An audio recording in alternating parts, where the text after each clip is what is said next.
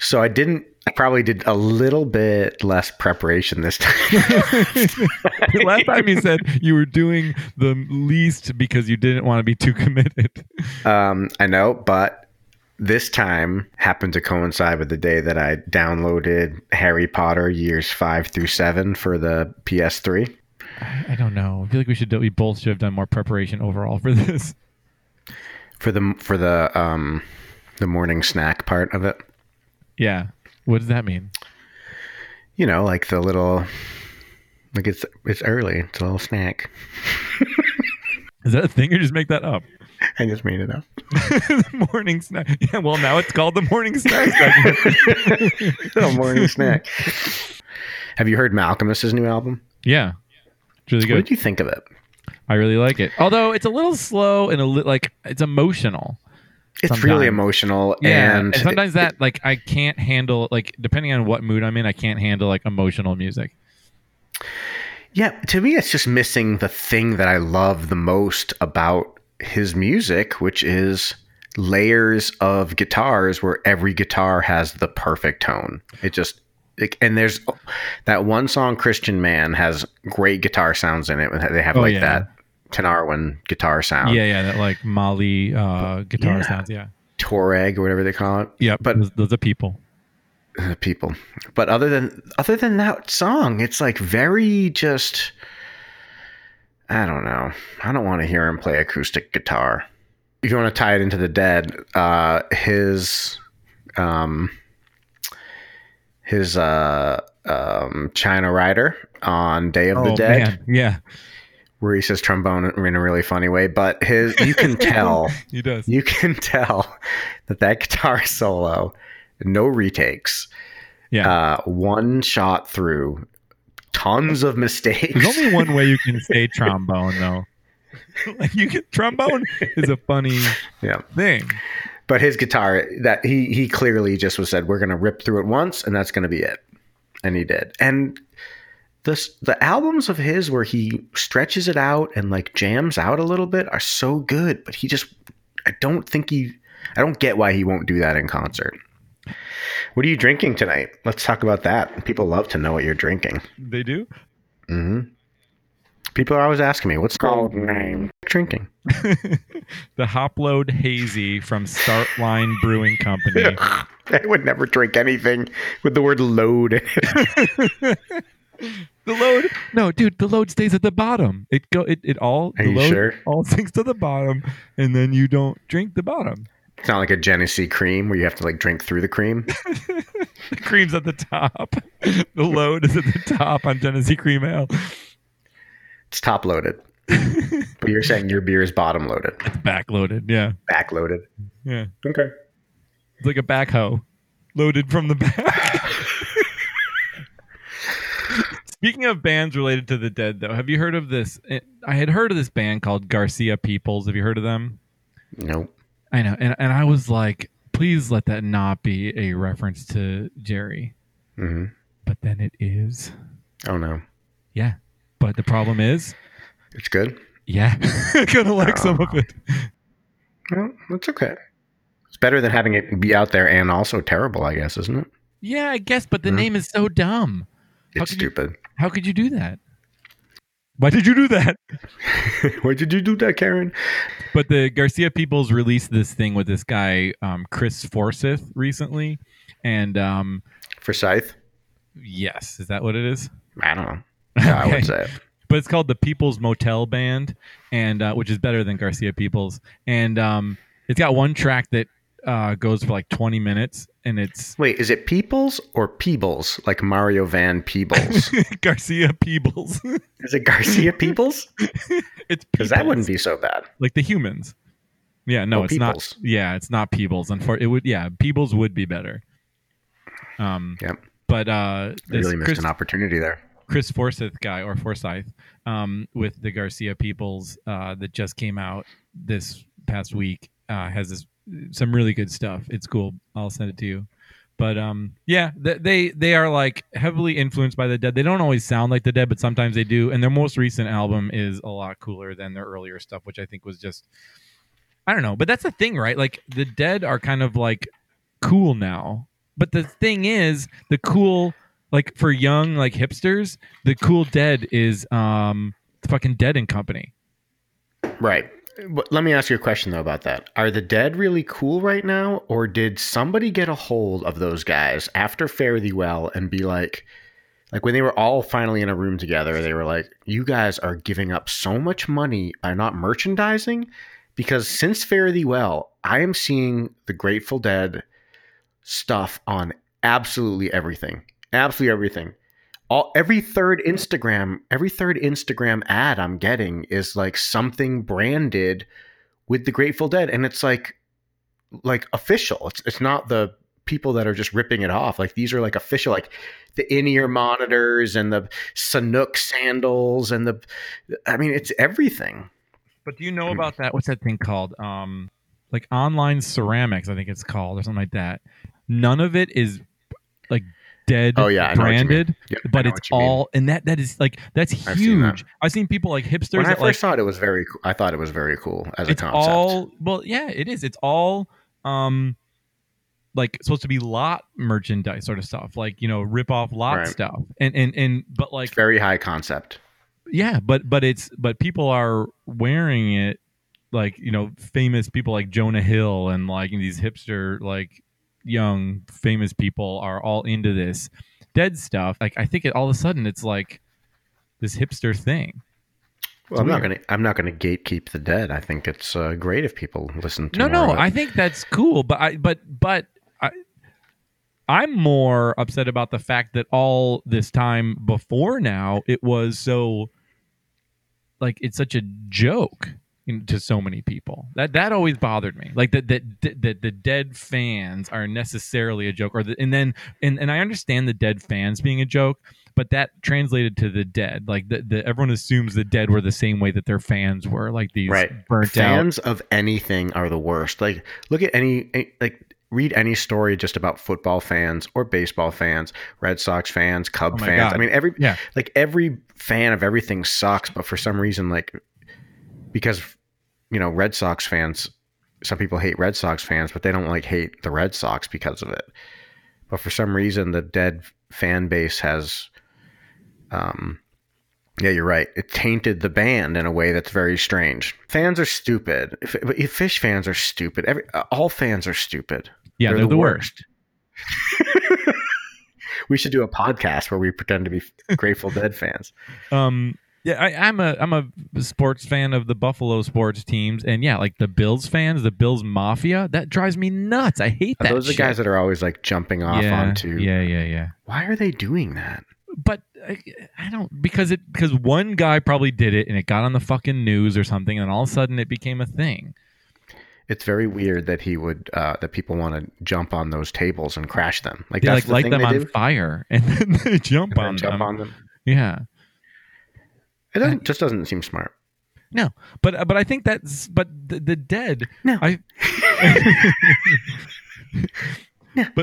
but the Dead were victims. Were they the victim or the crime? That's the type of joke you can expect around here. Like the Red Sox or even the Bills. Like, do people care about the Bills, the team, that much? Like, I don't think the Bills fans, people don't assume that the players on the Bills are the same as their fans. Like, all the players are jumping on tables. Like, that's not the case. But I think that people assume the Dead were like their fans, and that's why their fans are like they are. But I think they, first of all, people are giving the fans a bad rap, and then I don't think they're as bad as people think they are, and then they assume that the fans are that way because the band was like that. Right. Maybe like Wavy Gravy was like that. Yeah. But I guess maybe there is some truth to it, because the Grateful Dead were a family with their fans in a way that a lot of other bands today just functionally couldn't be. And so maybe there is some fairness in combining the two in a way that maybe you wouldn't with some other. But I don't think people even know that enough. I think, you know what I mean? Like, I hear what you're saying, but like, I think that's true. And I think that the band is really awesome in that way. But I think none of that has anything to do with the perception of people that are not fans for people that are fans and the band. I mean, I like the band. Yeah, they're good. You want to hear some of them? Let's do it. Ready? Maybe. Here we go.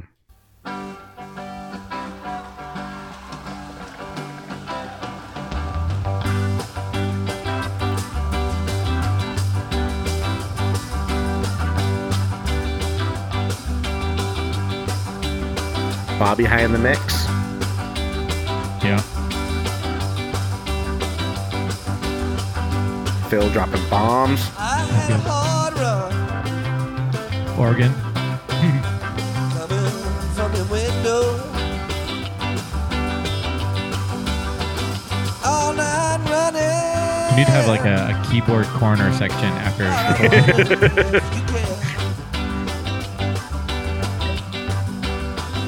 I had a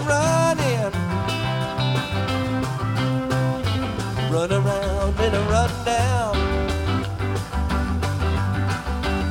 turn around the corner,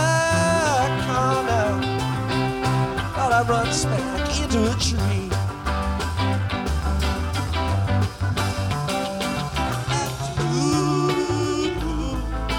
Harmonies are a little rough, but that was always. I'm on my bended knees.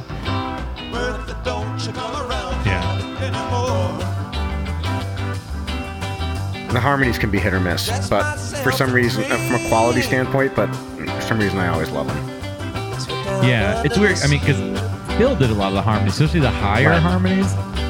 In the early years.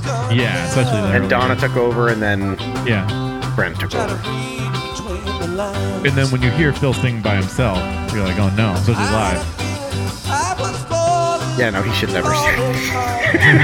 Let Phil sing.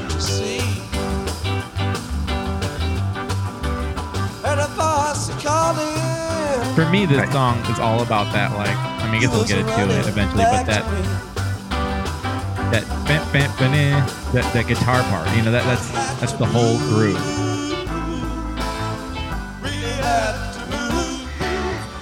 Yeah, it's a great rhythm. It gets you moving immediately, gets the crowd going. Yeah, Great way to open a show. yeah, it is a good way to open a show. A lot The of lyrics energy. are great. We'll talk about the lyrics a little bit, but they're so good.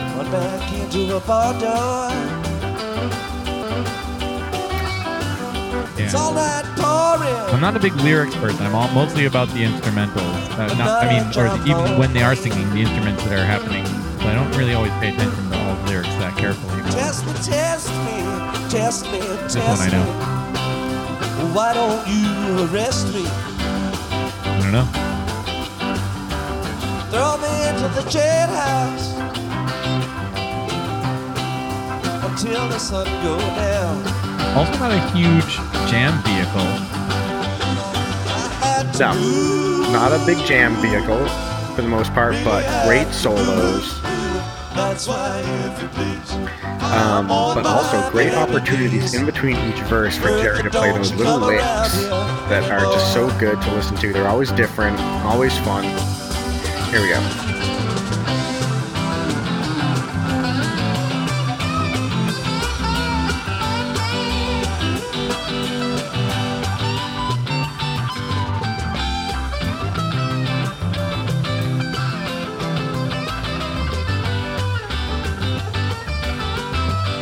Is this 72? This is 71. Ah, so close.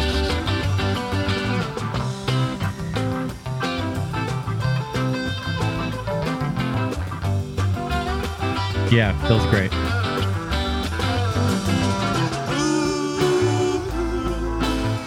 Really had to move. That's why if you please. I'm on my Yeah, Phil's counterpoint really makes this for me. Bertha, don't you come around here. Everybody's going down, he's going up, they're going up, he's going down. It's just so interesting the way he Had to move. comes at these songs.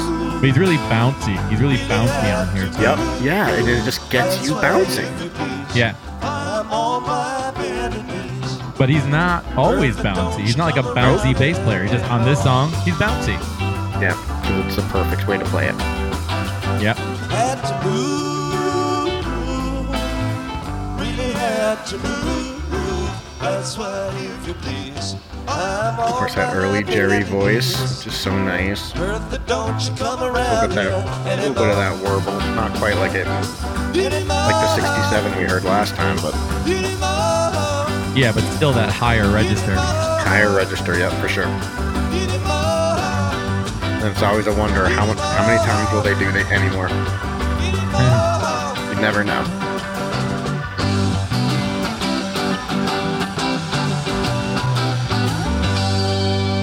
Short and sweet. Yep. Rip it out. Just rip one. So of course, the song Bertha. is Bertha, which is just for me, Bertha is one of those songs where if I'm checking out a tape, if I'm on archive.org, like trying to find like, I'll just find one from today's date, whatever year it is. And Hold if there's up. a Bertha on there, I pulled the Bertha up. You said the same thing about the last song, though. What do you mean? You can't say it's about all of them. You said that about Morning Dudes. I said that I use it to test out a show if I'm not sure if I want to listen to it. or yeah, not. yeah, Really? yeah. You can do this for all of them. We'll just go back and take that other part out because for Bertha it's real. I love Bertha. Bertha is my I go-to. know you do. I love Bertha. It's a great song. I tried to get code names to name our UTV Bertha because I thought it would be a great name. I just love it. I love the song. Yeah. So that version was 4/27/71. So that is from. And that's almost 72. No, It's like right next no, to it's actually very different from 72, and I'll tell you why. it. No. Because number one, there's no Keith on that song. Keith had not Yeah. joined the band yet. Yeah, I know, but that you think that the I mean, we'll get to this in Keyboard Corner, but We will. We'll get to Keyboard Corner. well, let's save it for Keyboard Corner. Fuck it. Okay. I'm gonna save it. That's gonna be out. At the So end. that song, 4/27/71, one drummer. Okay, Mickey had already left, and that was during the. That was You know what? April. Why don't you just stop throwing it in my face that I was wrong about 72? I get it. I was fucking wrong. Okay.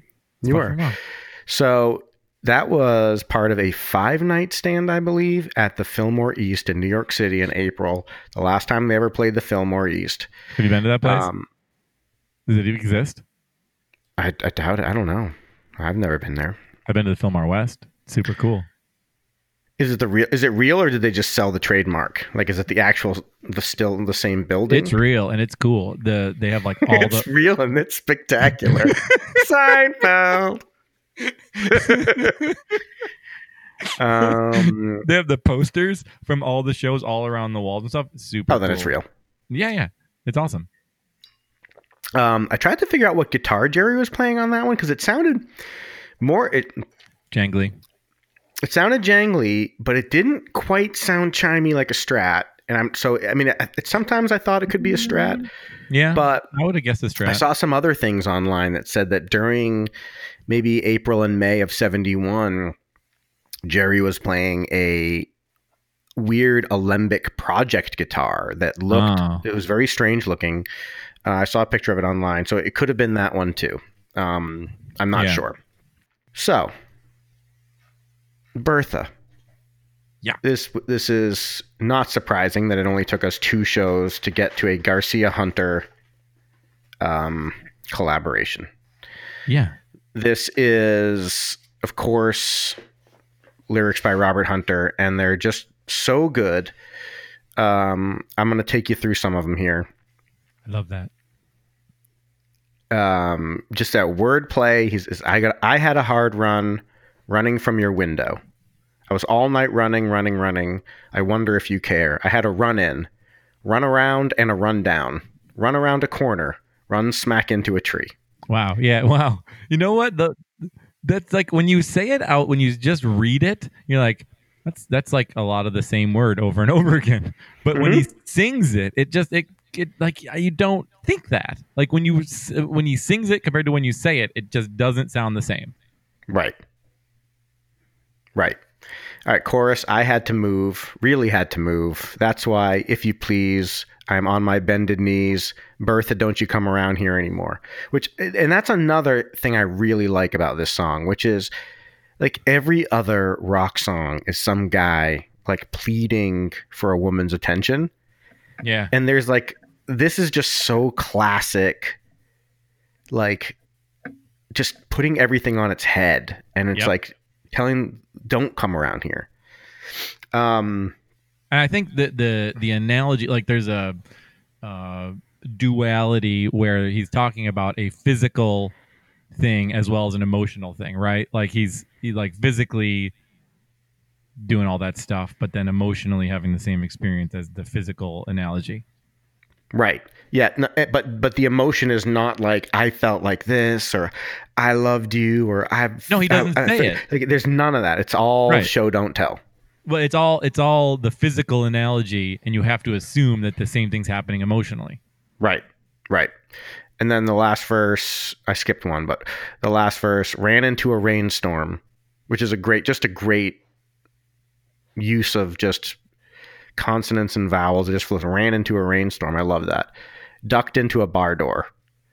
Yeah. It was all night pouring rain, but not a drop on me. And then this famous line, test me, why don't you arrest me?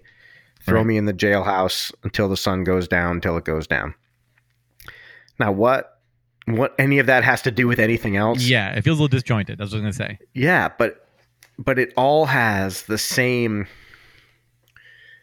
It all has that same feeling to it, which is it's a guy who's, I don't know if it's a guy or a girl, trying to get away. It's a person trying to get away from something, but also just trying to like just kind of be in a place that's comfortable, right? So like every verse is kind of like, I'm moving, but I kind of wish I didn't have to move. You know what I mean? Like I really would rather just be like sitting in a bar, like listening to the rain outside.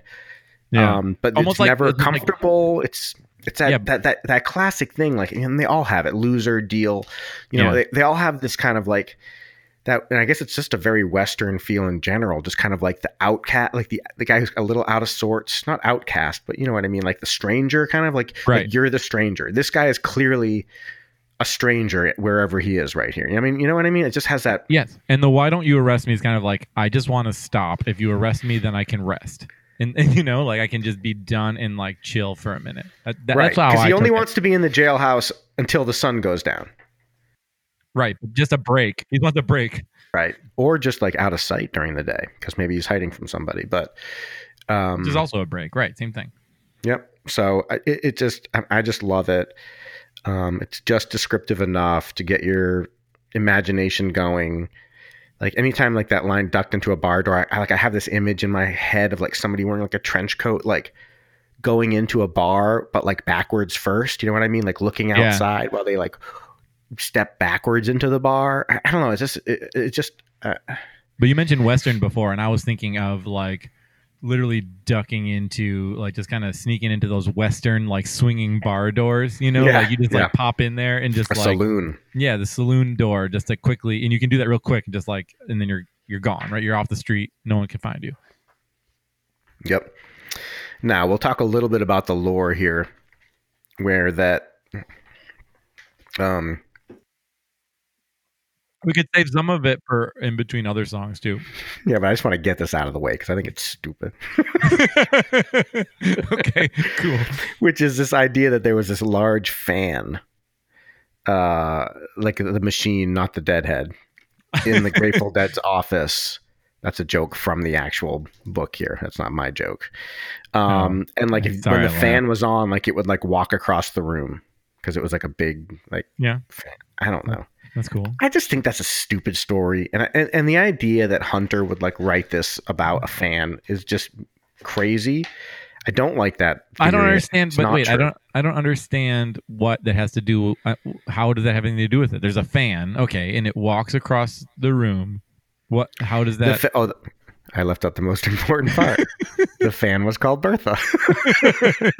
Maybe, right? Yeah, but no, maybe. I don't believe. I refuse to believe it. It's not true. It's a much more important than that. But I don't even see how that would. But even if it is true, it inspired something that is It's not true though. But if it were true, it inspired something more than its dumb self, right? I mean, it became more than that dumb thing, even if it is true. Like that has nothing to do with the final product. And then that's the whole.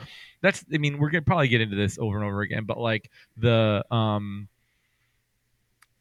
what's it called, like the artist fallacy or whatever it is, where their intentional fallacy, like the intention of the artist, and I'm sure Hunter would agree with this, like who knows, like I never spoke about anything, but like everything that he wrote was supposed to mean to you whatever the fuck it meant. It didn't matter what it meant to Hunter, and often he didn't care what it meant to him, and he didn't analyze what it meant to him. It just meant whatever it meant at the moment.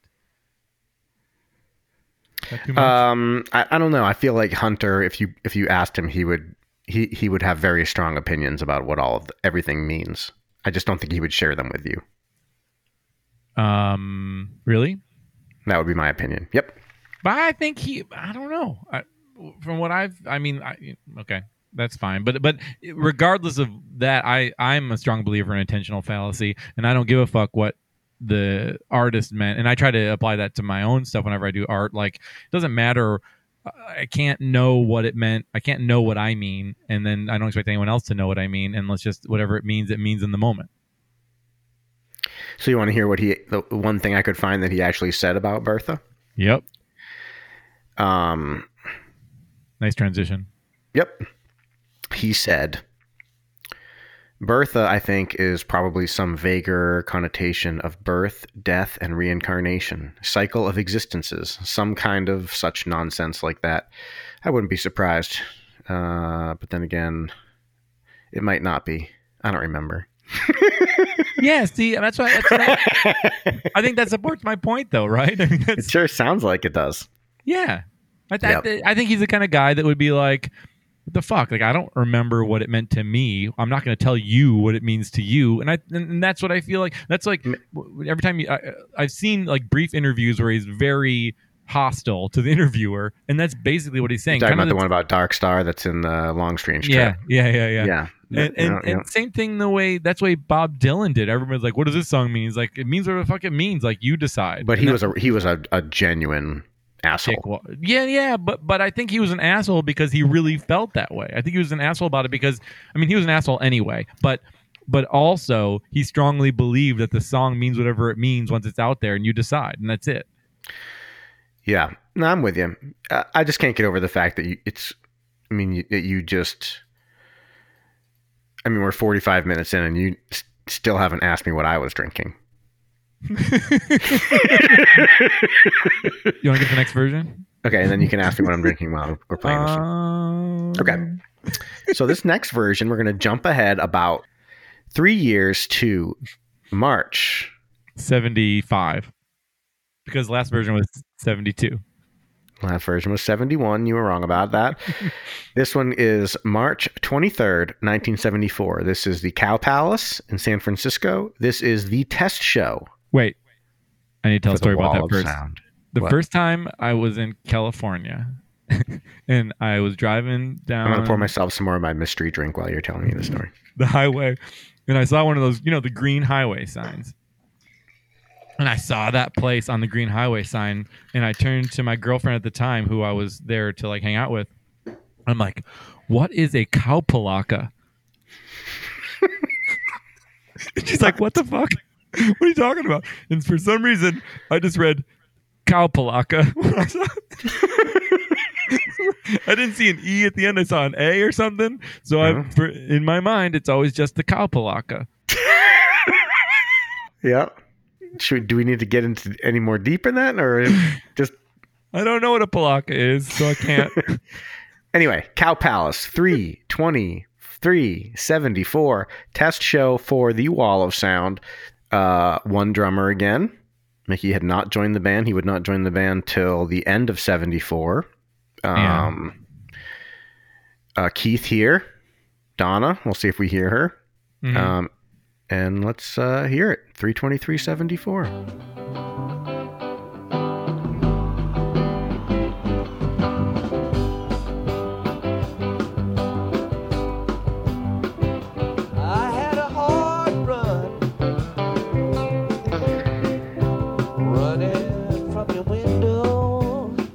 Wow, the vocals are real up front. Like real Really close. good. Phil feels a little less bouncy, actually. No. Oh, that was no. pretty sweet. A little step down there. He's giving you the rope-a-dope.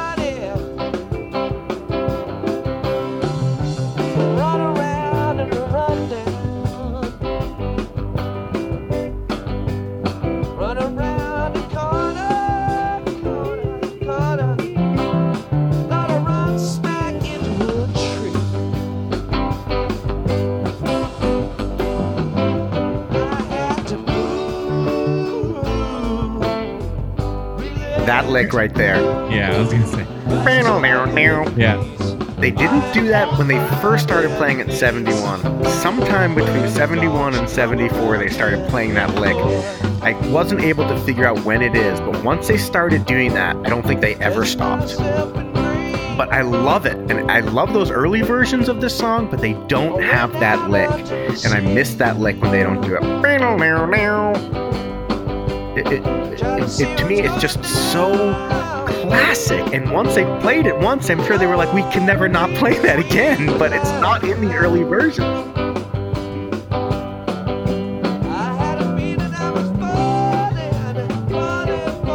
And I'll just say it. We'll get to it later, but like I'm not hearing a lot of keyboards. No, it's piano. Oh yeah. Oh yeah, there it is. I love this 74 feel where everything, it's like just 10 beats per minute slower. They just slowed everything down. It's a little lazier, but it's just in that groove. Here comes that lick. Nope, they didn't do it. Those rascals.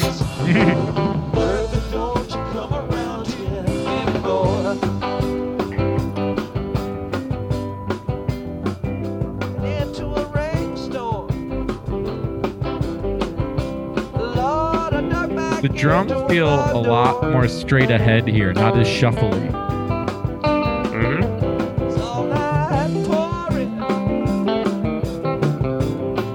Very straight ahead with the kick.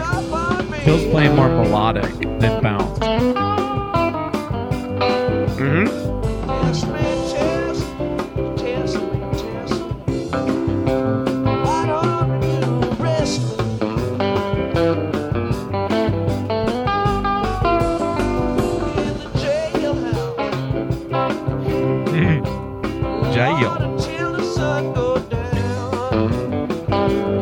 That's, of course, Wolf. So they do it. There it was. You hear it? A big round around the same time as the wall of sound, too, for Phil. Alright, let's hear this solo again. Yeah. Launched.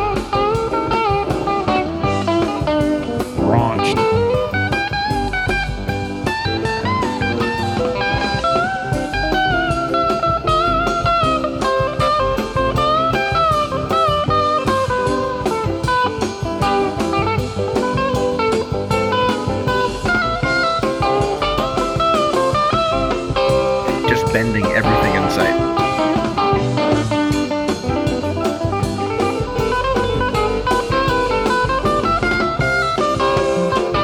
Probably because his guitar was out of tune.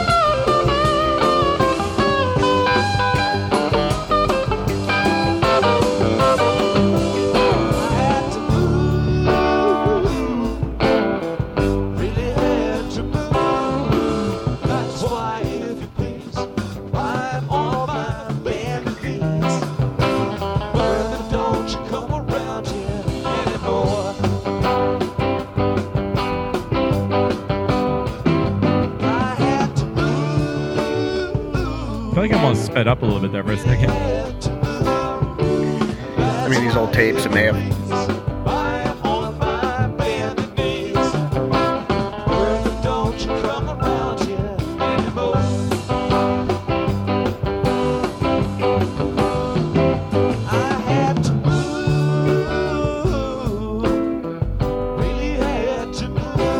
interesting. They only did the lick like 50% of the time. On my bended knees.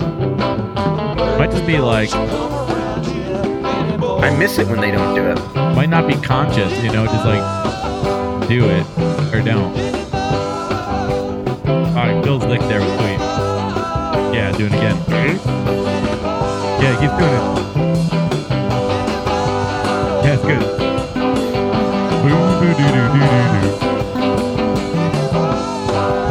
Wow, it's way up there.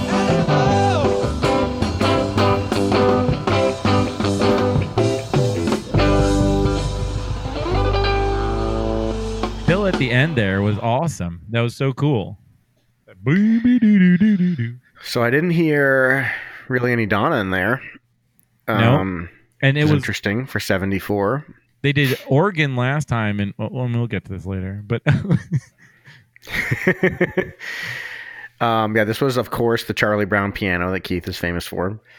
Wait, what do you mean Charlie Brown piano? Just like, I don't know, just when I hear his guitar, he has a certain style that he plays on some songs that to me just sounds very Vince Guaraldi. Oh, okay. We never talked about this before. Love Vince Guaraldi. Yeah, me too. So I don't know, it just has like kind of that feeling to it to me. I don't know why. Maybe it's just because any piano I like, because I like so little of it. I just we'll get to it. We'll get to it. But that was 74, early 74. I didn't think that was a particularly crazy version. I don't think it was all that great. Well, why did you pick it? I mean, you're going on the basis of some other people's evaluation of. Yeah, these. I mean, I just picked some ones that were in the mix, just being talked about. You know, just kind of interesting, and we could talk about the Wall of Sound and what a great technological marvel that was, and how they changed live music for every other band in the world, because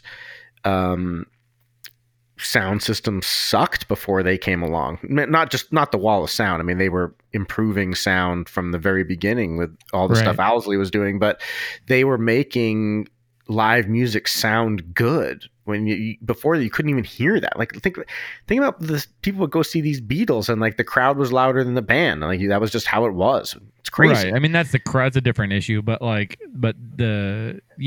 focusing so much on that sound, and I mean, first of all, funding it with like the sale of LSD, first of all, is interesting.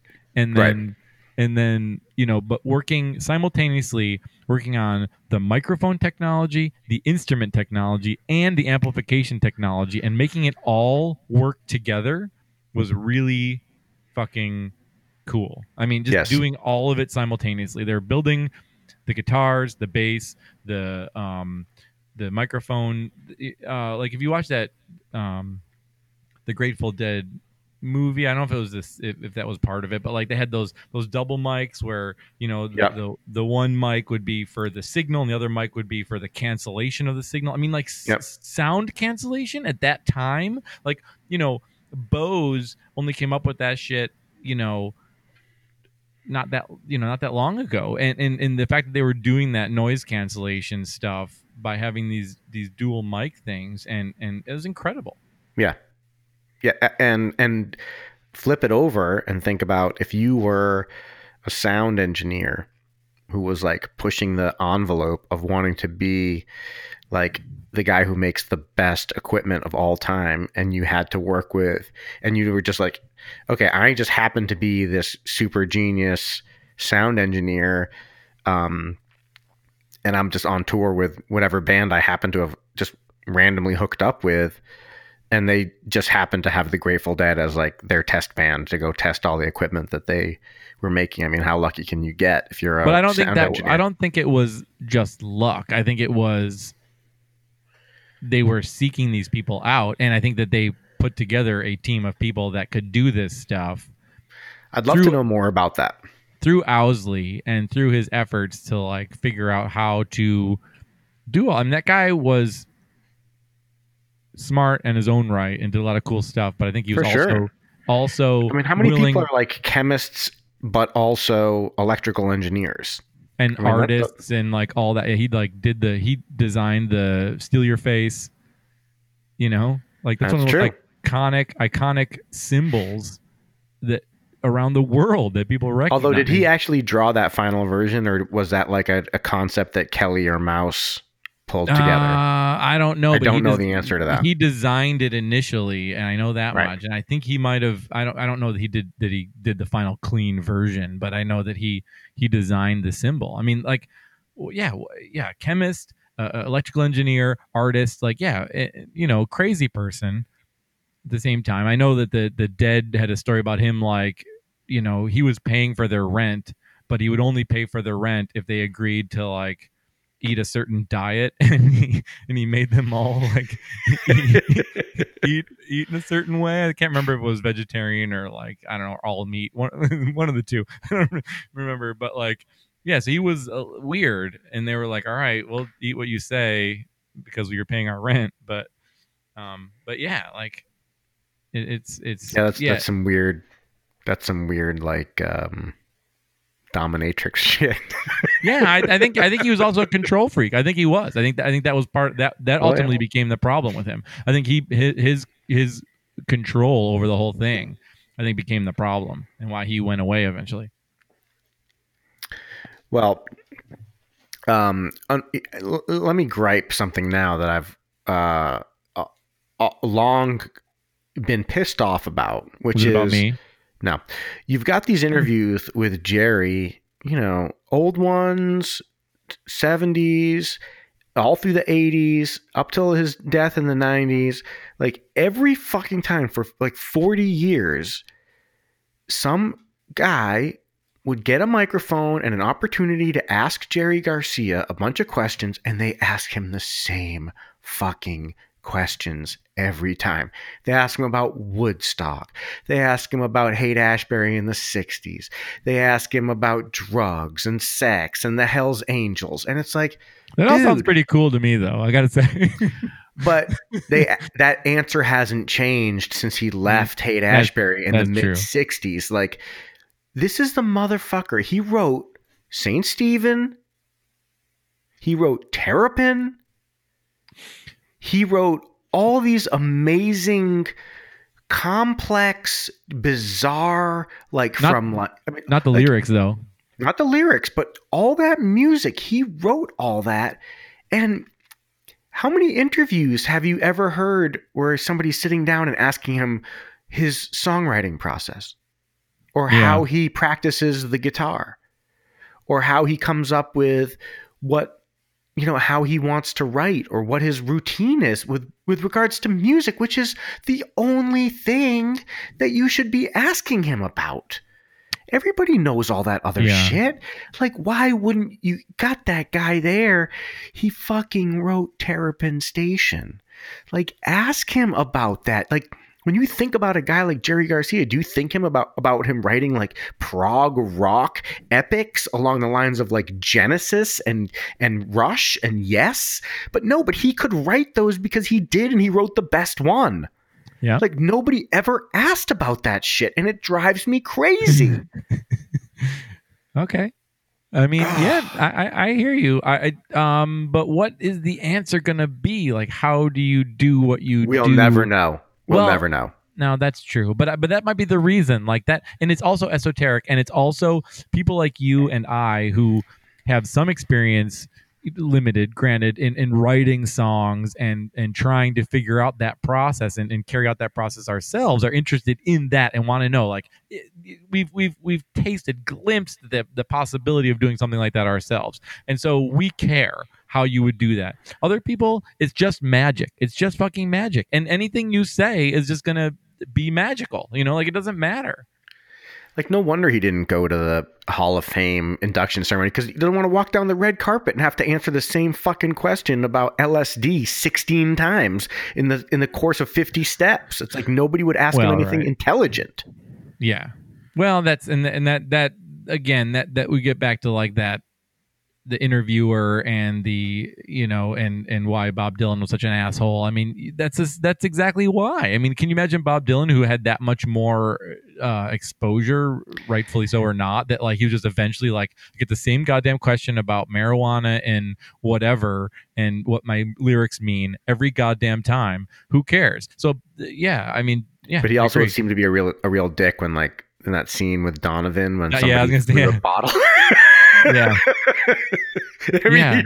he It's like Donovan's a cool guy. He writes cool songs. Like just be cool to a fellow songwriter. yeah, just mellow. And then finally Donovan's like, I threw the bottle, okay?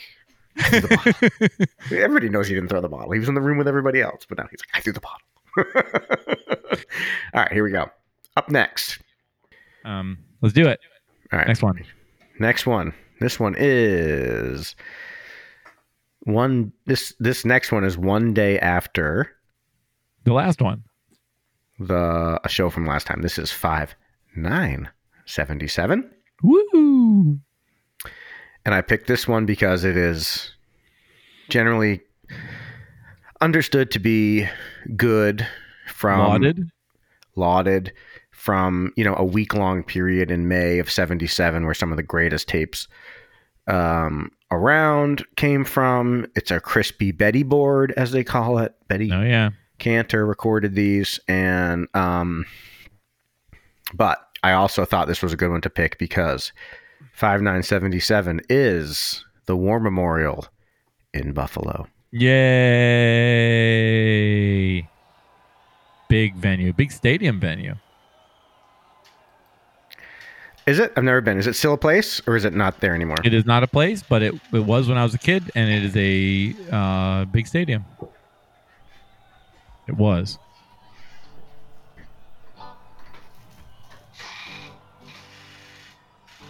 I'm sorry if you keep hearing. That's my door. It just keeps creaking. Tell Code name. Get out of there. No one's in here. Shh. You don't know what my dog's name is.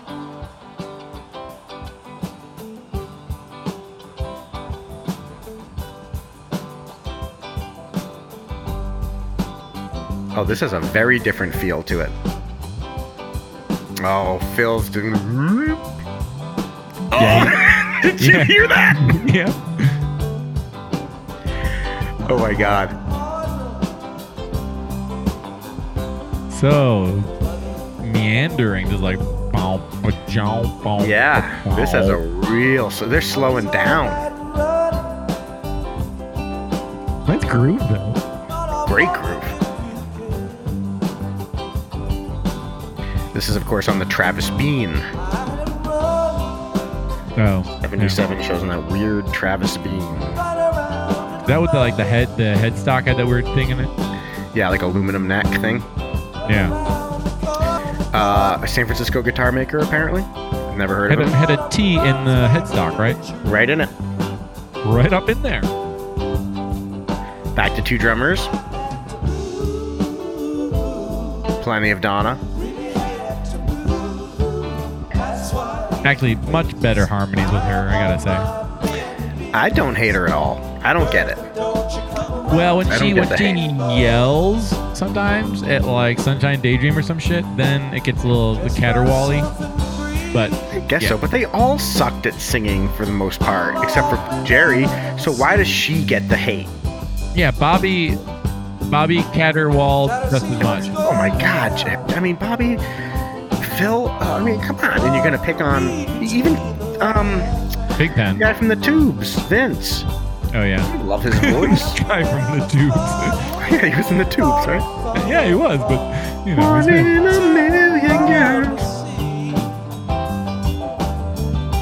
Cut me out. Cut that out with me singing. Don't leave that in. No way. Yeah, this is a very meandering feel to it. I like it. Yeah. Phil, I just love the bass. In 77, the how the bass is so isolated in the mix. It's great. That's what I said.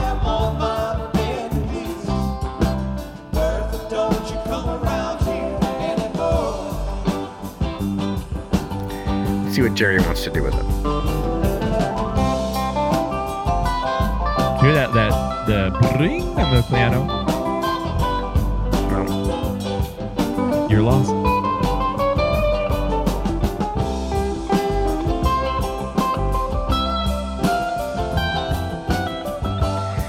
mean, Jerry's touch. Yeah, this one's more subtle. It's so light. Like Jerry, it's just such a light touch, and he sometimes he hits a lot of like flub notes because they're not fretted enough. Like that happens a fair amount. Like it's just not even fretted enough because he's just so delicate because he knows what he wants to do. This is not a guy just noodling around running up and down scales like people think he is, man. Do people think that? People who don't know anything. I think he's, you know that thing where you ever try to like sing along with the notes you're playing when you're playing? I can't do that. Yeah, well, that I think he can. I think like, oh, for sure. Every note he's playing is an intentional. It's not. Some of it is going to be muscle memory. Some of it's going to be a chord. I mean, a scale that you know, whatever. But I thought you were going to start talking about Jerry's core. The core of his being. Not like his actual core. Like he does crunches. No. Cut that out too.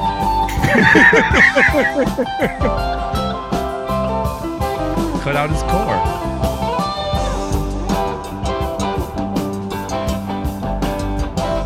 I like the drums here too. It's got to be hard to be this laid back and just stay right in the pocket with two drummers. drummers like that. Yeah. Well, at least, just thank God Mickey didn't pick up the cowbell. Or the gong. I wouldn't mind ending the song with a nice gong.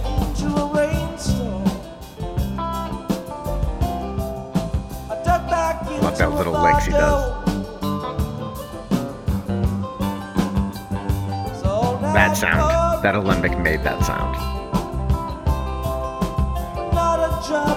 Where it was like a little lower end there and a little bit like... Yeah, like the open string sound. Yeah, a little... It's like growly almost. A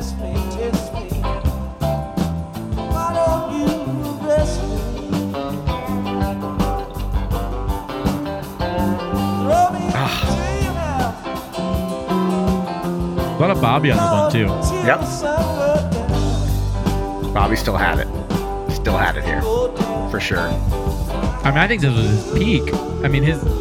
His what he was adding to the whole thing with his rhythm really is at peak.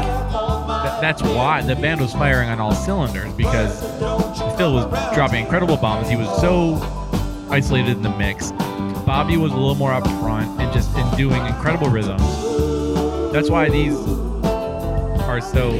People love these 77s, but I think I think in 73 and 74, Bobby was still doing it just as interesting stuff, and with one drummer, they were a lot more nimble. But he wasn't as up front in the mix. I think it depends on the show. True. A lot of what I'm listening to is the Dick's Picks or the Dave's Picks, and those are mastered pretty good. Yeah.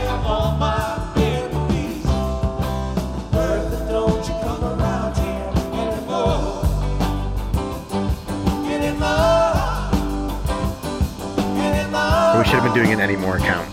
That was 2. On the other songs, I don't know how many we did, but...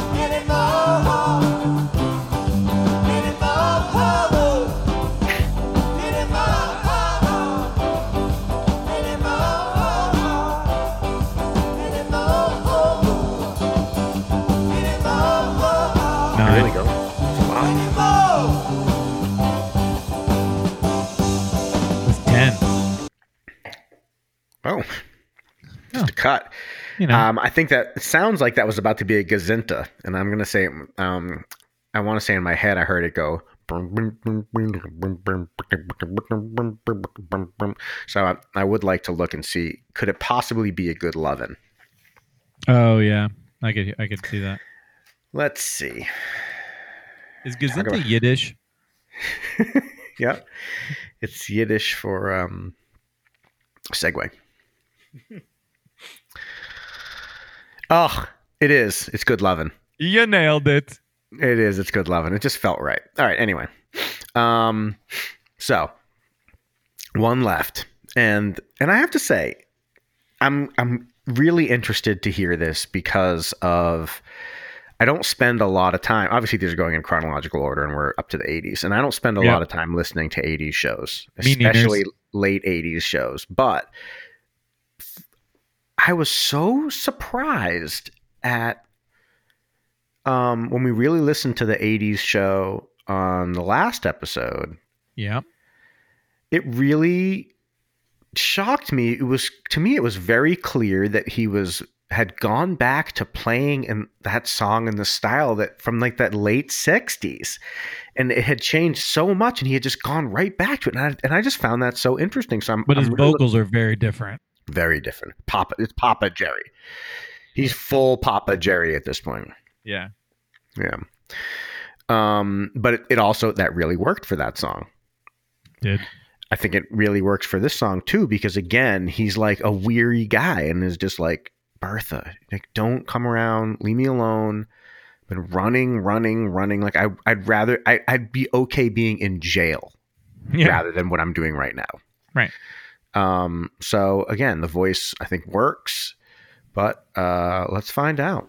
10/23/89, and this one is Charlotte Coliseum. So a little North Carolina for those of you out there in North Carolina. Everyone gets a little love. I mean, we don't know anybody there. Oh, did you hear that? Yeah. Sounds like organ. Sounds like an organ.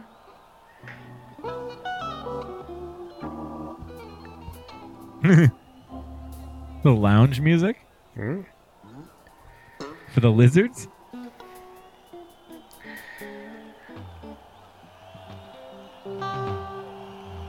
Obviously, I didn't edit these at all.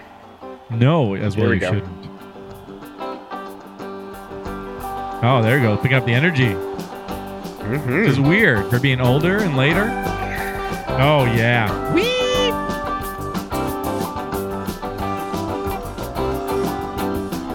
Again, going back to the roots. Start with organ, finish off with organ. Running from your window. That's all I'm running.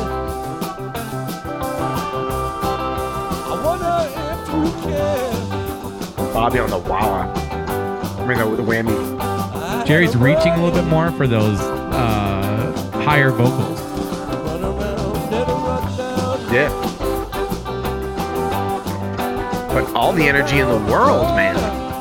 Yeah, this is back to like the 71 sort of like energy. They're really throwing it back. It just has such a different aesthetic sonically that it just sounds very 80s to me, right? But the feel is like they started out with. Yeah, it's crazy. Yeah, I'm really enjoying this. These last songs, I'm really enjoying, like, really giving them a listen. Although, of course, we're talking over the whole thing. But partly because it's new, though, right? Like, we don't spend a lot of time on that stuff. Yep, that too. Listen to the crazy shit that Bobby's playing.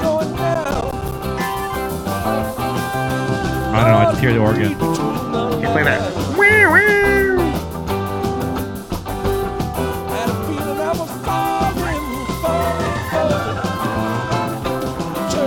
Nope, with your organ.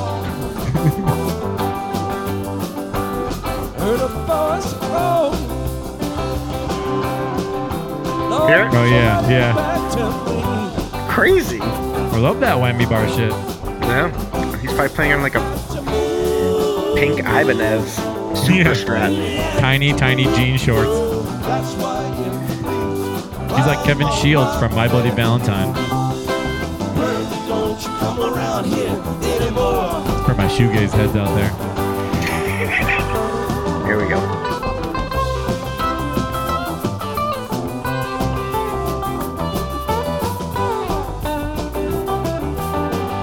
And Bobby. Yeah. Adding so much. Bobby really, I feel like, propelled the band a lot in the 80s as Jerry lost some of his energy, you know. Although Jerry doesn't sound like he lost anything here. I believe this is Wolf again. This is they brought Wolf out of hiatus to practice the MIDI stuff. And I believe that this fall 89 tour was Wolf. Was he playing Rose a lot then? He started playing Rosebud the next tour, 1990. Thanks.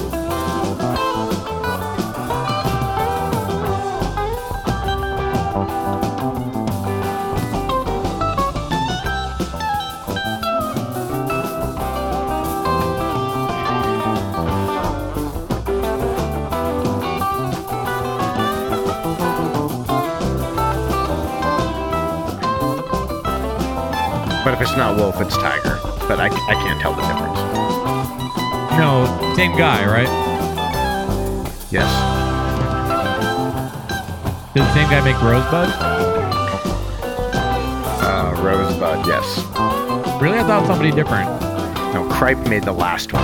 Cripe made the Steal Your Face one. Oh, yeah. Doug Irwin made all the others. Except for the Travis Bean, of course. Of course. There's that lick. The lick is back. Look it up. I'm on my bended knee. Further, don't you come around here anymore. Ran into a rainstorm. Back into the bar door. Who's on? Is this Brent at this point? Yep. Saw that pouring. I really like Brent's organ playing. I gotta say. His harmonies are good. Listen to him in the background. Listen to the chorus. Test me. No. Why don't you arrest me? Nope. You don't like that? Nope. Alright. It was a little press. Nope. Listen to the guitar though. Till the sun go down. Let Jerry fucking sing the goddamn song, Brent. Nope. Here's the lick. The lick is back every time. Love the lick. Let's see if we'll get another solo. Brent just always sounds like a cartoon vocalist to me. You're just taking a shit.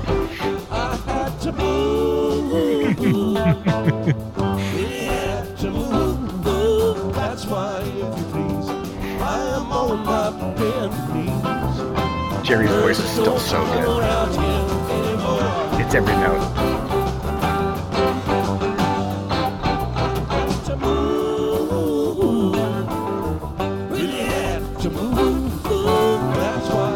Brent just sounds like the cartoon of a racist cat in a zoot suit to me. Yes, you win. Yes, you win now, baby. Those old Tom and Jerry heads out there. How many anymore? 3.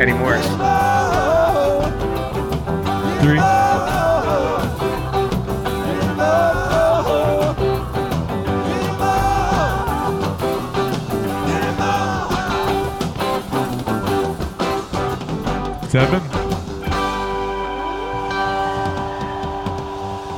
This was the 5th song in the set. All right. And then they go into When I Paint My Masterpiece, apparently. Because they had to trade every other song. So what did you think about that last one? Let's talk about the last one first, and then we can talk about what we felt about everything. But I liked that they went back to the feel of the early thing and like really brought up the energy again. I really liked Brent's keyboards. I really hated Brent's vocals. But that's just me. I always do generally. Yeah, so I really like the energy. Yeah, for me, I feel like if they could somehow, I don't know how they were recording stuff or if it just has to do with the digital and all the MIDI that was going on or what, but even soundboards from the 80s and even starting in like 78 or something, I don't know what it was, 79 especially, there's just a different aesthetic. It's a little crisp, overly high-end. Yeah, it's crackly in a way, and I just, it's I don't know. I just don't. I don't love it. I don't love the aesthetic of any of those tapes. I mean, I can hear things and really like it. Like Without a Net is one of the very first CDs, Grateful Dead CDs I ever got my hands on, and that's all that the Branford. Branford Marsalis, yeah. Yeah, so that Eyes of the World and Bird Song that he's on. Which are great, and that's fine. I mean, that was just a classic show, but and that one sounds good to me, but I don't think it's super digital, is it though? I'm not going to say that it's an analog versus digital thing. I think part of it probably has to do with, the more pedals Jerry put between his guitar and the amps, it just degrades a little bit. And the stuff that I love the most is almost just him plugging into Fender Twins or whatever he was playing. Yeah. Just ripping.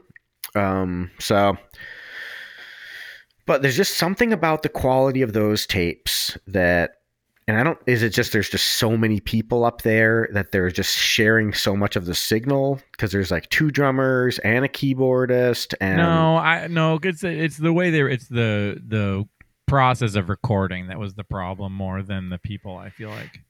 Well, whatever it is, I don't know who was doing the recording in the 73 and 74 and all that stuff, but those... Oh, it's incredible, yeah. That stuff just sounds just so perfect to me. I mean, for me, I love the 77 stuff just because Phil is so isolated and he's so upfront and he's just an instrumental part in driving, I think, both musically and sonically on the recordings. Phil is driving a lot of what's going on in like 77 especially.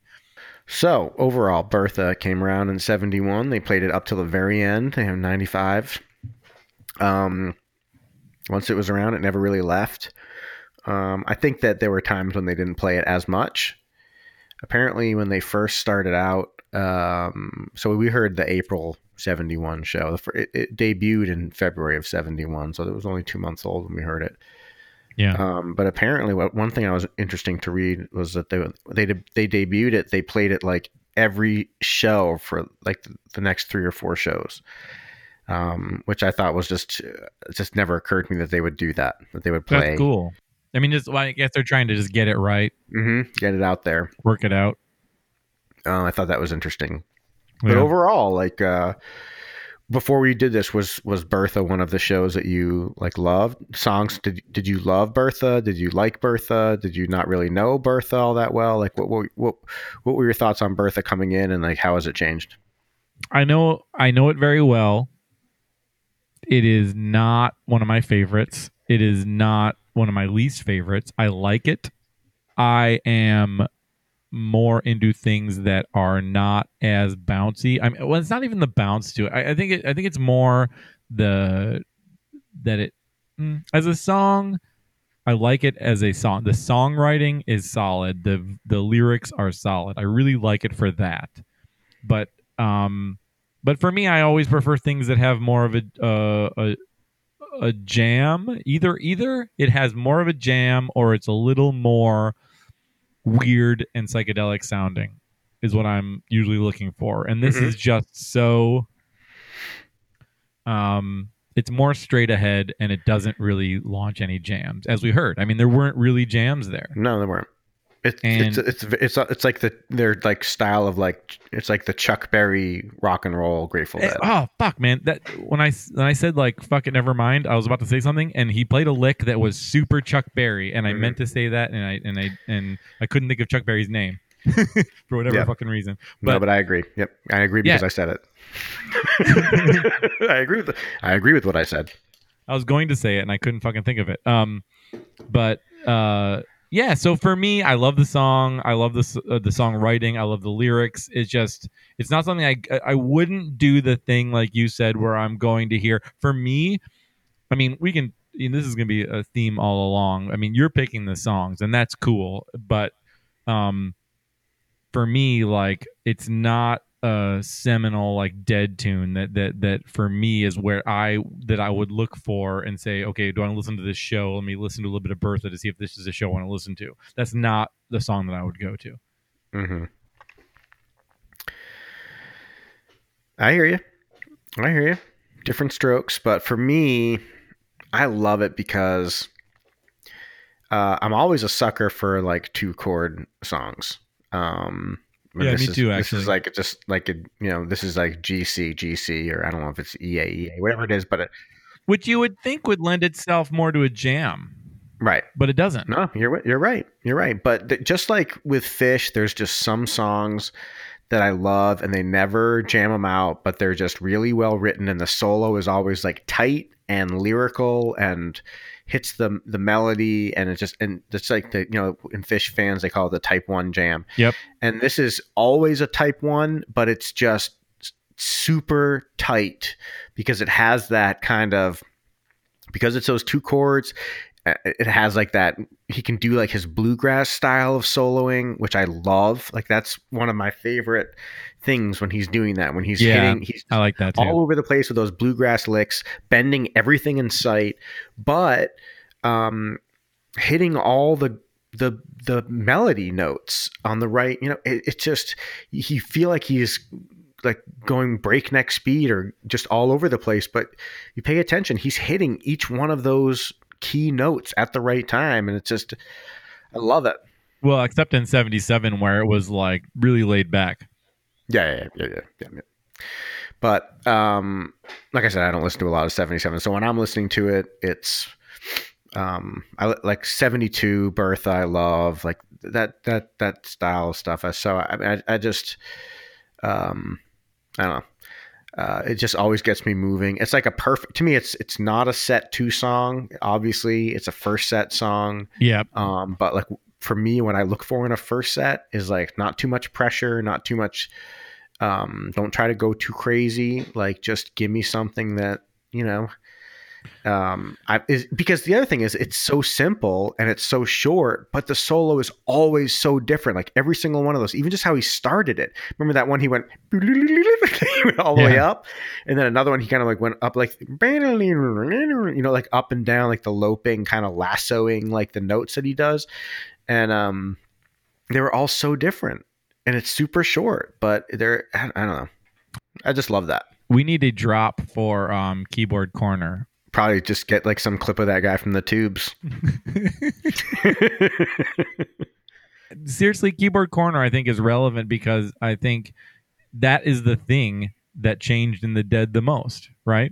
I mean, throughout the Dead, you had Pigpen, you had, whatever. It's like Constantine, Keith, Brent, Vince, and even Hornsby. Yeah. How about that name? You ever think about that? His name is Bruce Hornsby. Nope. I never thought about that. Wow, poor guy. Yeah, and he plays the accordion. Does he? Yeah. When I saw him play one time with the Dead at the Spectrum, he only played the accordion. That's fucking nuts. Oh, man. Yep. Yeah, it was crazy. He doesn't play it he doesn't play a polka style, but he does play the accordion, and his name is Bruce Hornsby, famous accordion player. Can you imagine the Dead with Weird Al? Oh man, I would have loved to seen that. I mean, I can imagine Jerry hanging out with Weird Al and having a lot of laughs, but no, I can't imagine them playing together. I love Weird Al, and I can, so fuck you. Yeah, you and I know 2 guys who love Weird Al. Uh-huh. You. Uh-huh. And Codename. I really do love Weird Al, and I saw him for the first time this summer, and it was fucking incredible. That's the first time? Yeah. No, I mean, I had like his Weird Al in 3D album LP when I was 13, and like it moved me.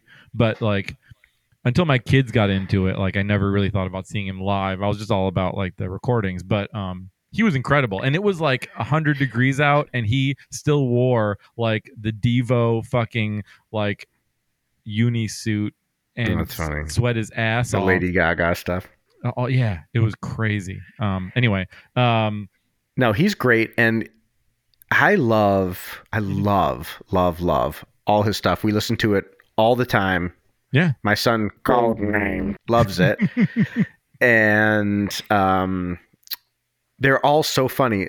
We just listened to the party in the CIA the other day. Miley Cyrus, yeah, that one is so funny. But the best one, he's never topped it to me, is Another One Rides the Bus.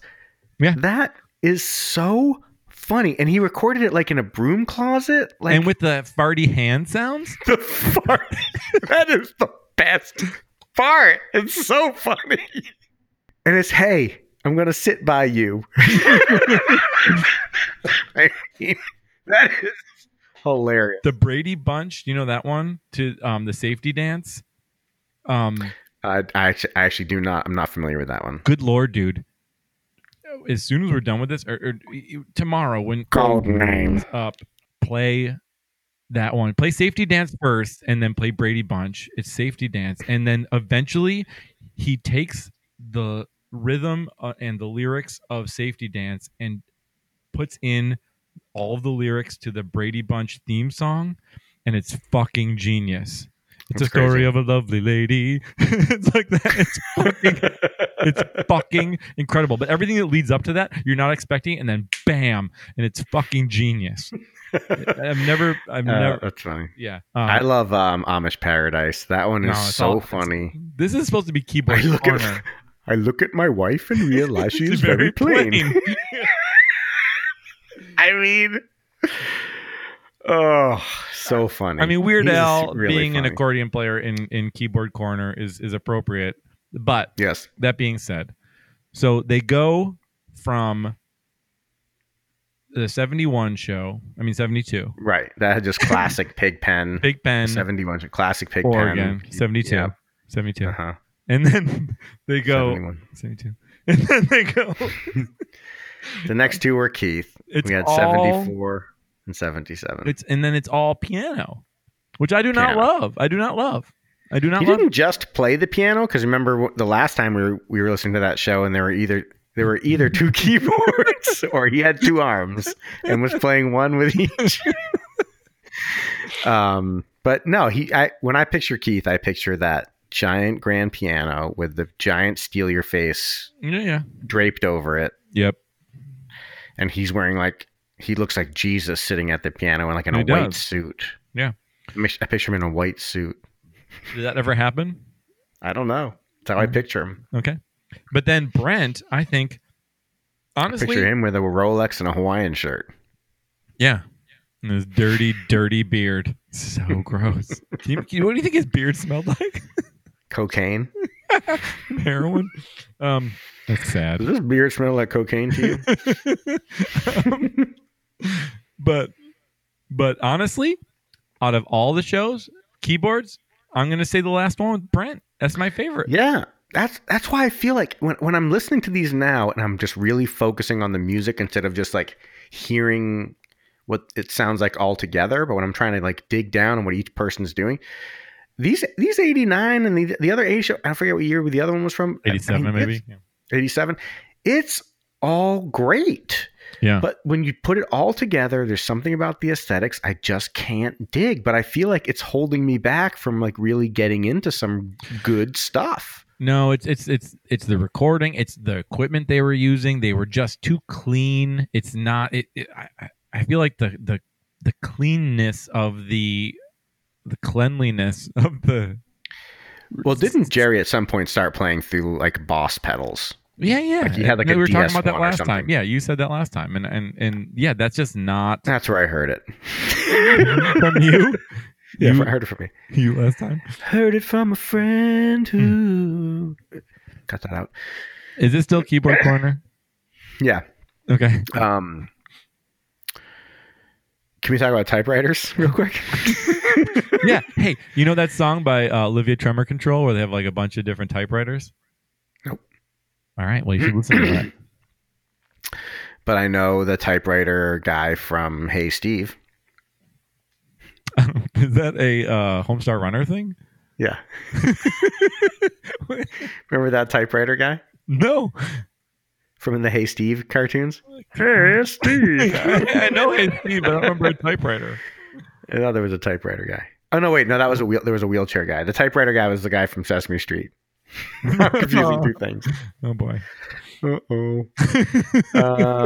So here we are, Yeah. almost 2 hours in. No, the 140 is different than 2 hours. But anyway. An hour and 40 minutes in. Yeah. You're going to ask me what I'm drinking? So, but how do you feel about the song? Like, why does it why does it move you? Because I'm identify with the lyrics, and It gets my head going. That's the thing.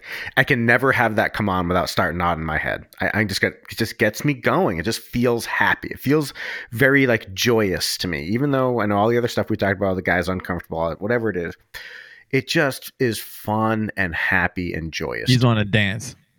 Yeah, and I don't even want to dance. I just want to like just smile and nod my head along with the beat. It's just so pleasant. I mean, you're not a good dancer, but I'm not a good break dancer. well, that's what I was thinking of. So I just like it. It just makes me happy to listen to. I mean, and that's really what I guess a lot of this comes to.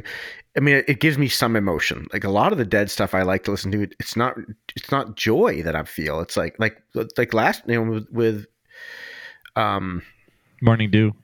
Morning Dew, that I wouldn't say that was like joyous, but it was revelatory. Yes. The solos, and still very, very emotional. But the emotion, it's as emotional to me, but it's just pure joy. Love it. All right. Well, that's it. So unless there's anything you want to ask me. You're not going to tell me what we're doing next time. So it's a secret what the song is. So no, I'm good. All right. Well, until next time, Vermouth. Damn it. See you on Codenames.